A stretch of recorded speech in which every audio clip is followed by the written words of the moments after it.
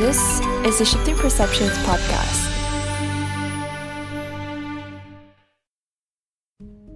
Hi there, I'm Abira. Hi, I'm Cherry. Hi, I'm Debbie. Hi, I'm Sabrina. We're creating a platform where conversations about substance use can happen.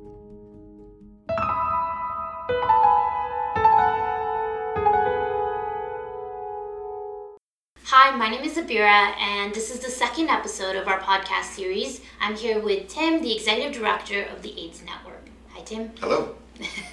So just to get started, we're going to have a bit of a conversation around some of the harm reduction work being done by your organization in the context especially of the opioid crisis. Okay. So the AIDS Network actually serves more than Hamilton. We're based in Hamilton, but we serve the region around us, and that includes the region of Halton and the counties of Haldimand, Norfolk, and Brant. So that's about a population of 1.5 million people. So our primary, is prevention and harm reduction and support. So that is along the spectrum of people who might need services. So that could be people who are at risk of HIV or hepatitis C, or people that are currently living with HIV and hepatitis C. So our programs run across that kind of spectrum, and we've been providing that support for 32 years now, since 1986. So in the early times of our organization, it was more focused on people with HIV and AIDS who were very ill and dying basically of AIDS, but things changed dramatically in 1996 when the treatment came through. That's currently what is based on for the treatment now that people use. And in the last few years, as people with HIV are getting, they're living longer now, they're getting more involved in programming and living their lives, they're going on with their lives. Our shift in programming has been over to more the prevention side and harm reduction. So that's where we've been in the last few years. We still provide the support programs for people, but a lot of our attention has been shifted over to the prevention side more than it used to be. And we've always focused on priority populations within that group who are at high risk for HIV or Hep C. But obviously with harm reduction, we are looking at the population of people who use substances. And so in the last 4 or 5 years, as the opioid crisis has emerged, we now see more people coming to use our harm reduction services. So those include an on-site needle exchange and other supplies for people who use substances, and then a daily, weekly, nightly, to be more specific, van distribution program that just covers the city of Hamilton.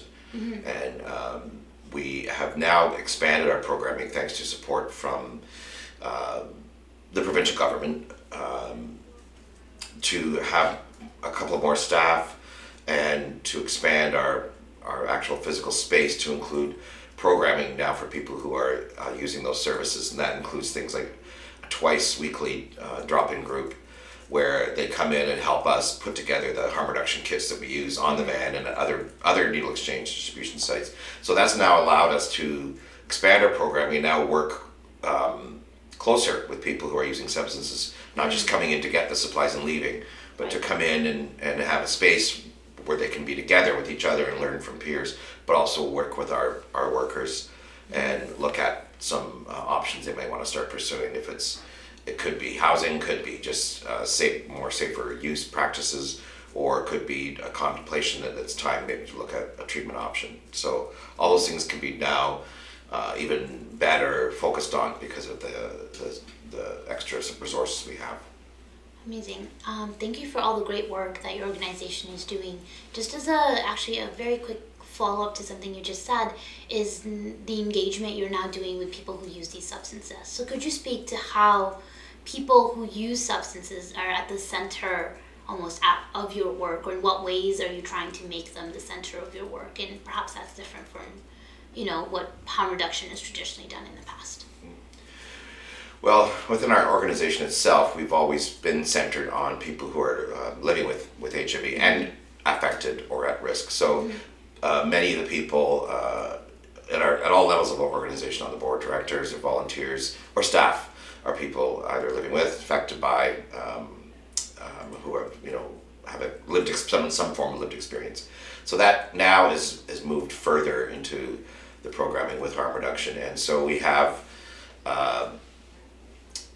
people coming in, getting some training as peers, and then they can work with others to help be advocates for them, and we will put them in sort of in place, so we pay them and pay them a decent wage for the work they're doing, and look at ways of supporting them while they're in that journey to become peer workers, and we the whole philosophy of harm reduction is meeting people where they're at. So we're basically listening to them all the time about where they want to go.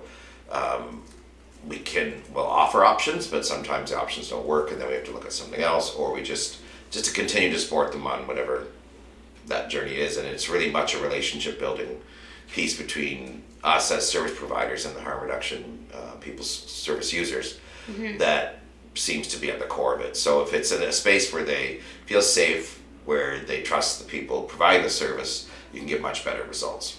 Of course. Thank you so much. It seems like you are truly sort of embodying that aspect of co-producing, co-working with these communities rather than doing something simply for them. That's right. And that seems incredibly important. And I'm wondering, you spoke a little bit about the opioid crisis and how, this work has been going on for 30 plus years. However, the opioids crisis seems to have exacerbated sort of the challenges you may have to experience. So what are some of the current gaps that you think exist in terms of Hamilton's response to the opioid crisis that you've observed in the community? I think generally across the board, we need more services related to the population that are using substances and experiencing health issues because of it. So that runs the gamut from harm reduction to treatment and everything in between. So for our part of it, which is mostly around harm reduction, but we also sit at the tables with the city and the province that talk about treatment and other options too, because we feel we have a role there to play as well too. So in terms of harm reduction, we're finally seeing more services come into place. They're not ideal, but they're getting better. So we're seeing improvements, and obviously one of the main ones would be a safe consumption site. So that's been in development now for a couple of years with the province, and is finally now underway, and was getting underway, and then we had change of government, and there was a bit of a pause. But so for Hamilton specifically, we have an overdose prevention site. It's in place. It's temporary. So we are now working with the other providers and partners. We're a partner with the opioid prevention site because we provide our staff, like Lisa and another staff person over there, 3 shifts a week. So, and that's at our cost. So doesn't cost them anything. That's our in-kind contribution. But we are now looking at what will be a permanent safe consumption site. So there's a group of people getting together who are currently involved to see how that will look. We want it to be the best it can be in terms of providing a hub for people who use substances and service providers and other services. So we feel our own location actually can provide some of that, a good deal of it, but there's other locations too. We have to work on our landlord. This has been the issue with all of the provision of services where there's a huge gap, and that is we are kind of left to having to make our case with landlords, and they can refuse us if they wish, if they don't want that kind of service there. So what an option might be if we can't find an adequate site is that there might have to be some intervention from the city or another level of government to acquire a space, basically, because we don't have time to really wait much longer. We've waited long enough. So, of course. And we have an OPS that's currently running, but it's not ideal. Yes, not ideal.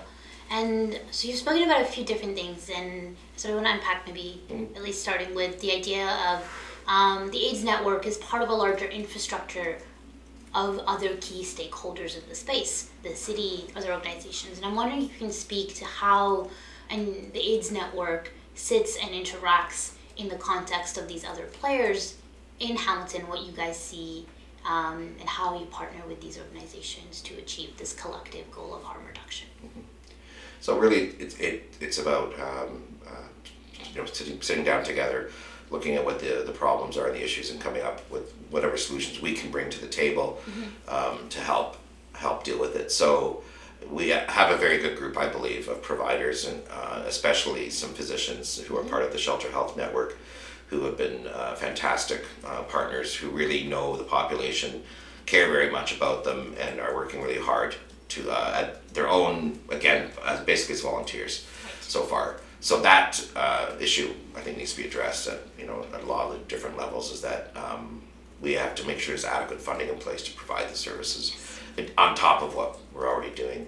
So there's the physicians, there's public health, the nurses, and the harm reduction staff they have, who are very important partners as well with us, and they have been for a long time in the provision of the services that I talked about. So the needle exchange on site and the van, those are close partnership with the City of Hamilton.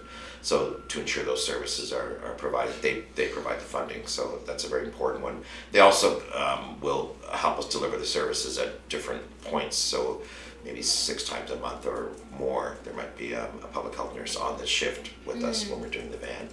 So that's been programming that's been going for quite some time. And then other service organizations like Good Shepherd, or organizations that deal with poverty and homelessness. So there's the Good Shepherd, I'll name the Southern Wesleyan Ministries, some key providers of services in Hamilton that are part of that as well too. And their services their contributions run everything from just like we are providing perhaps staffing or outreach to support the population while the OPS is open, or space provision if possible too. And all of us have looked at trying to configure our space to do it, and we're all running up against problems with our landlords. So we're kind of at that spot where we have to take another run at it, and hopefully we can get something accomplished in the next few months. Great. And so thank you for sort of that overview of the different players and how you interact with them. And sort of just to build on, so some of the gaps you've identified include this need for a permanent site, however, running up some challenges around the space. You've also spoke about sort of need for more funding, or a lack of sort of support perhaps from different levels of government when there's been change of government. And I'm wondering if there are any other resources that you and these organizations really need to fill this gap beyond the landlord situation and beyond perhaps the funding. I think just general sort of awareness of with other healthcare providers, so hospitals, working with them, and we are doing that with the Hamilton Drug Strategy that's in place right now, and I'm a member of that, and a lot of organizations are. So everybody's working very hard there to make sure we have a coordinated strategy and that we have things in place along the spectrum. So the pillars, are prevention, harm reduction, treatment, and justice, social justice. So it's really, I guess, building more awareness among service providers of how to work with the population who are using substances, and that's where we still see a lot of gaps and issues that we have to work on, and that relates to sort of the attitude of generally of the population of the society towards people who use substances. So yes, and that directly ties into sort of asking about what are some of those that you spoke about. There are some challenges around needing knowledge and understanding of the population. So what would you say are some common myths around drug use and sort of the repercussions of these misconceptions? So even the way I describe it as a service provider is a bit problematic, because I describe about a population as if it's an abstract group, that it's an othering kind of concept, when it's actually us, it's the community here. Right. Everybody's affected by this issue. Anybody who has to use substances, whether it's prescribed or illicit, is affected. And what's happened in this case is it starts in many cases with prescribed and then moves over to illicit use. So it's really been part of just a general, as I said, like awareness building. But when the myths are that that's somebody else, that's not me or not my family, that person chose this situation. What that does is then that just isolates and diminishes people, and kind of pushes them further out of the mainstream, more into an underserved or marginalized population. That's the word I was looking for. And therefore are now really struggling to have access to the system, or the system doesn't really provide adequate access to them because they are experiencing barriers when they get there, or they're not comfortable in that space. If there's a fear of criminalization involved, then that's another element that would make someone not want to access a traditional health service. So those myths have been compounding, and they are still a big source of stigma, which we deal with in our community, in the HIV/AIDS community, for years and years. Still deal with it, and that one is just another level of or layer of stigma that gets compounded on the population. It just drives people away from services. So when that happens, you have people not coming forward for testing for either HIV or Hep C. Therefore, they could be living with it and not know it, and not getting the treatment that they need as soon as possible. So the effects of that are sicker population coming in, and then the population that is also using is now compounded by not really getting the health services they need because they just don't feel that there's a receptive kind of place for them to go. So their use may continue, and then they may die because of the use, because of the supply. Yeah. And that's the reality of it, is that people are passing away in incredible numbers, and it is frightening.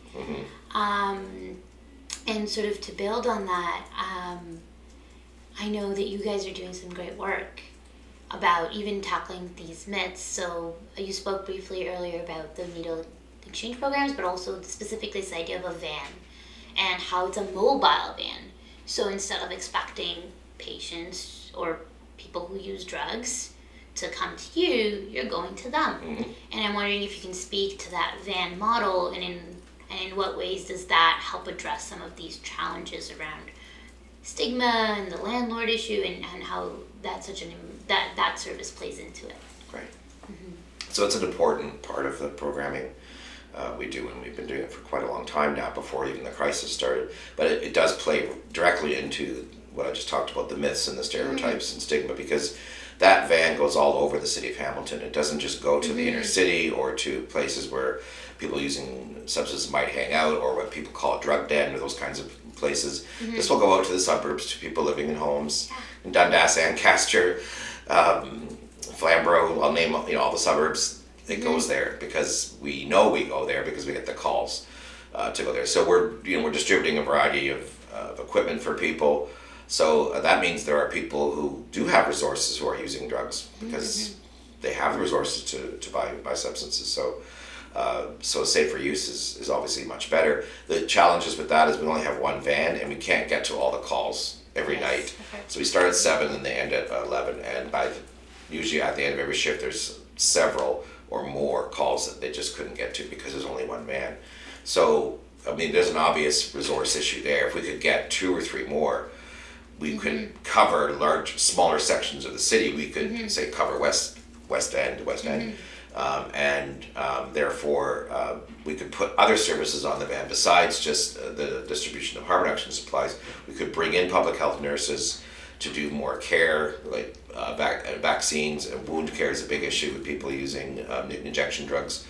So we could enhance the kind of healthcare we're providing by making it more of a mobile service. And even possibly if that was successful, we could then see is there a way to do safe consumption also on a mobile site. There's one set of in Montreal that we're studying, in West Urban Ministries took the lead on that one. They actually have a student working on that proposal, so I'm not sure what's happened with it, but again, it's just looking at another model that can be provided. And so that that does take resources, but it's a combination of where do we look at public resources for that from the public sector, or will this new government provide any more than what they've said they would?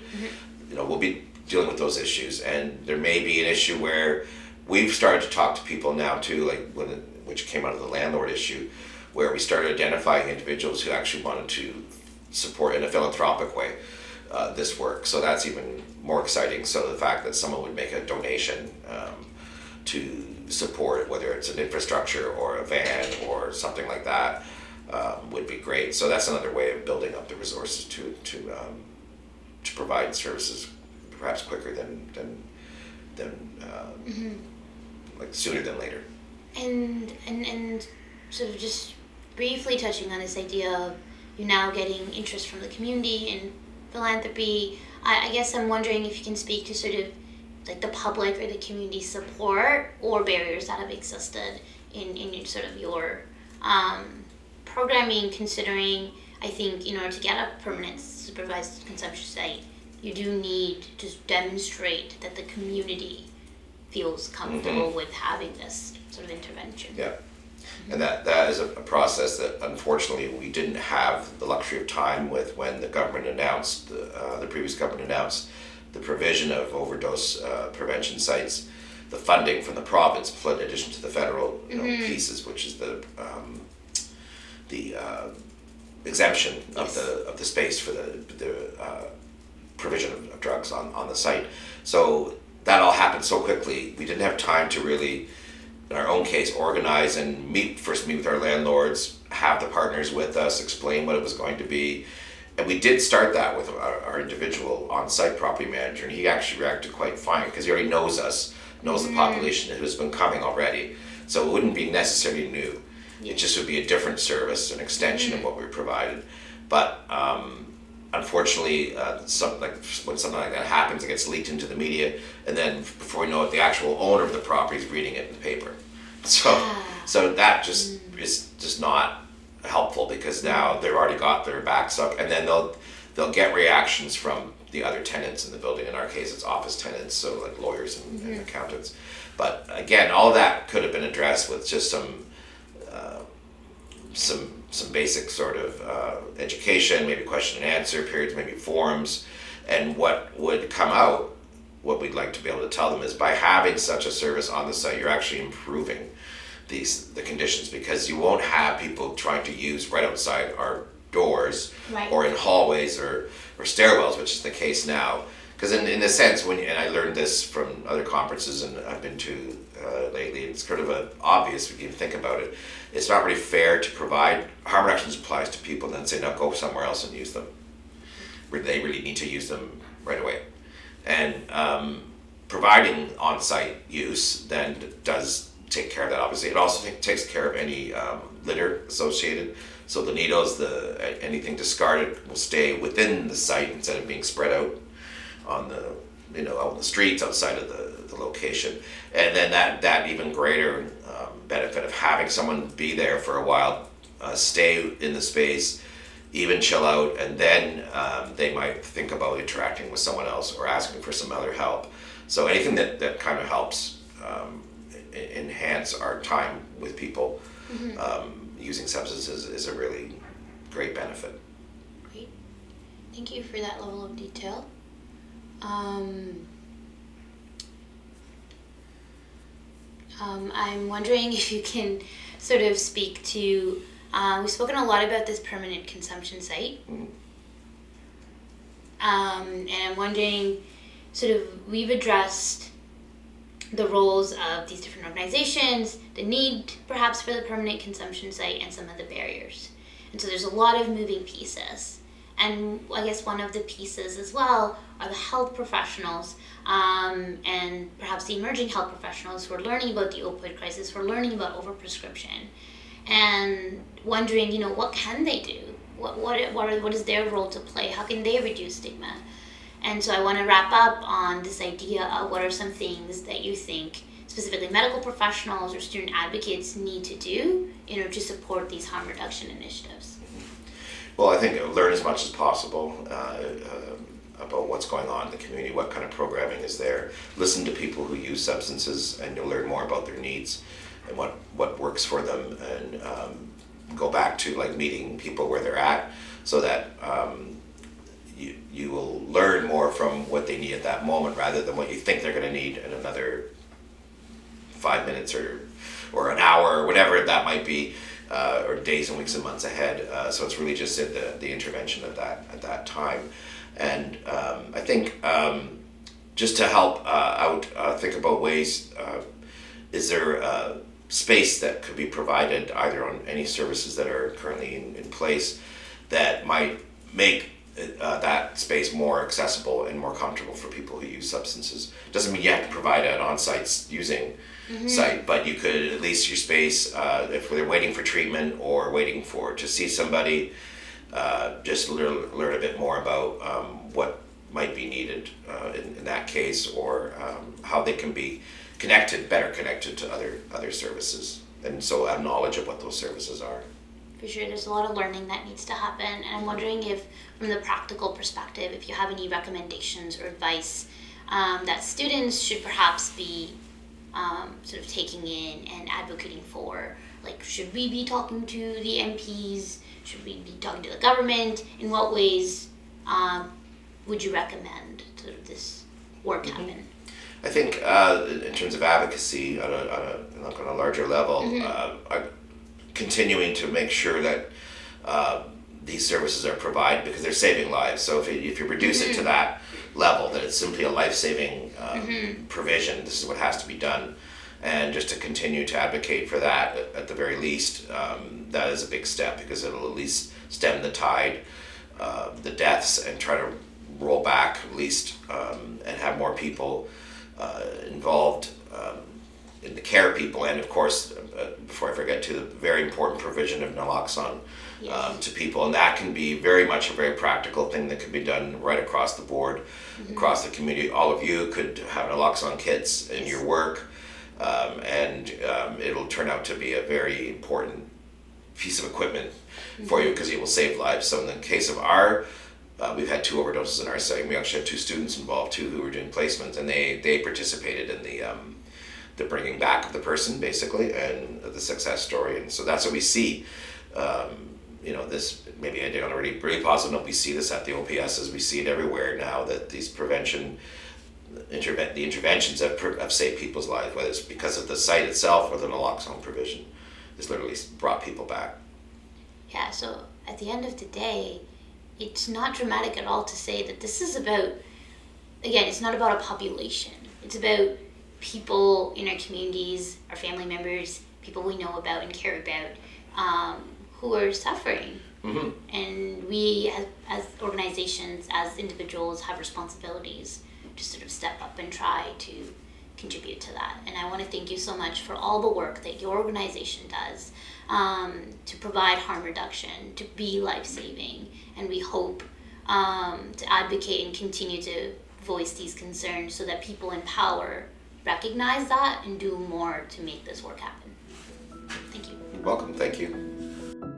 That's it for this episode. Thanks for tuning in. We envision a future without stigma for substance use.